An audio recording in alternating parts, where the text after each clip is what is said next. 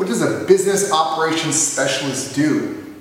So a business operations specialist really should help improve workflow efficiencies between departments and really should help make sure that all the information collection systems are being used. And so what I mean by that is, one, are there information collection processes in place? If there are, what are they?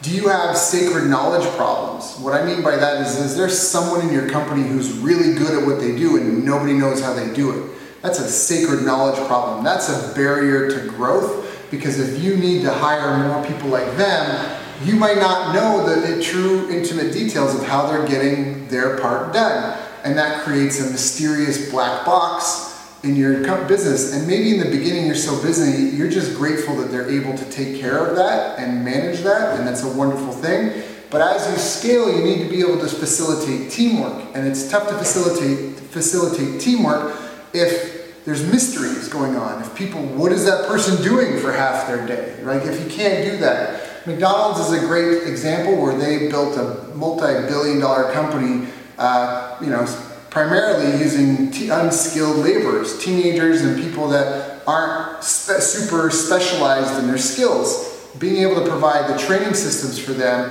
and have all the operations taken care of to know who they can work with, who they can't work with, in terms of staff they can hire, who they can train up and who they can't train up, and having that training systems in place and having the operation structures, the meeting rhythms, the position hierarchies, right? The org chart, all that stuff is part of the business operations.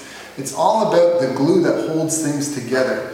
Business operations specialists won't be answering the phone call, they won't be doing your marketing, they won't be trying to sell your product or service, they shouldn't be trying to deliver the product or service, they wouldn't be the ones doing the programming or tech stack, but they would be the one that's the conductor, trying to get the orchestra to play together better.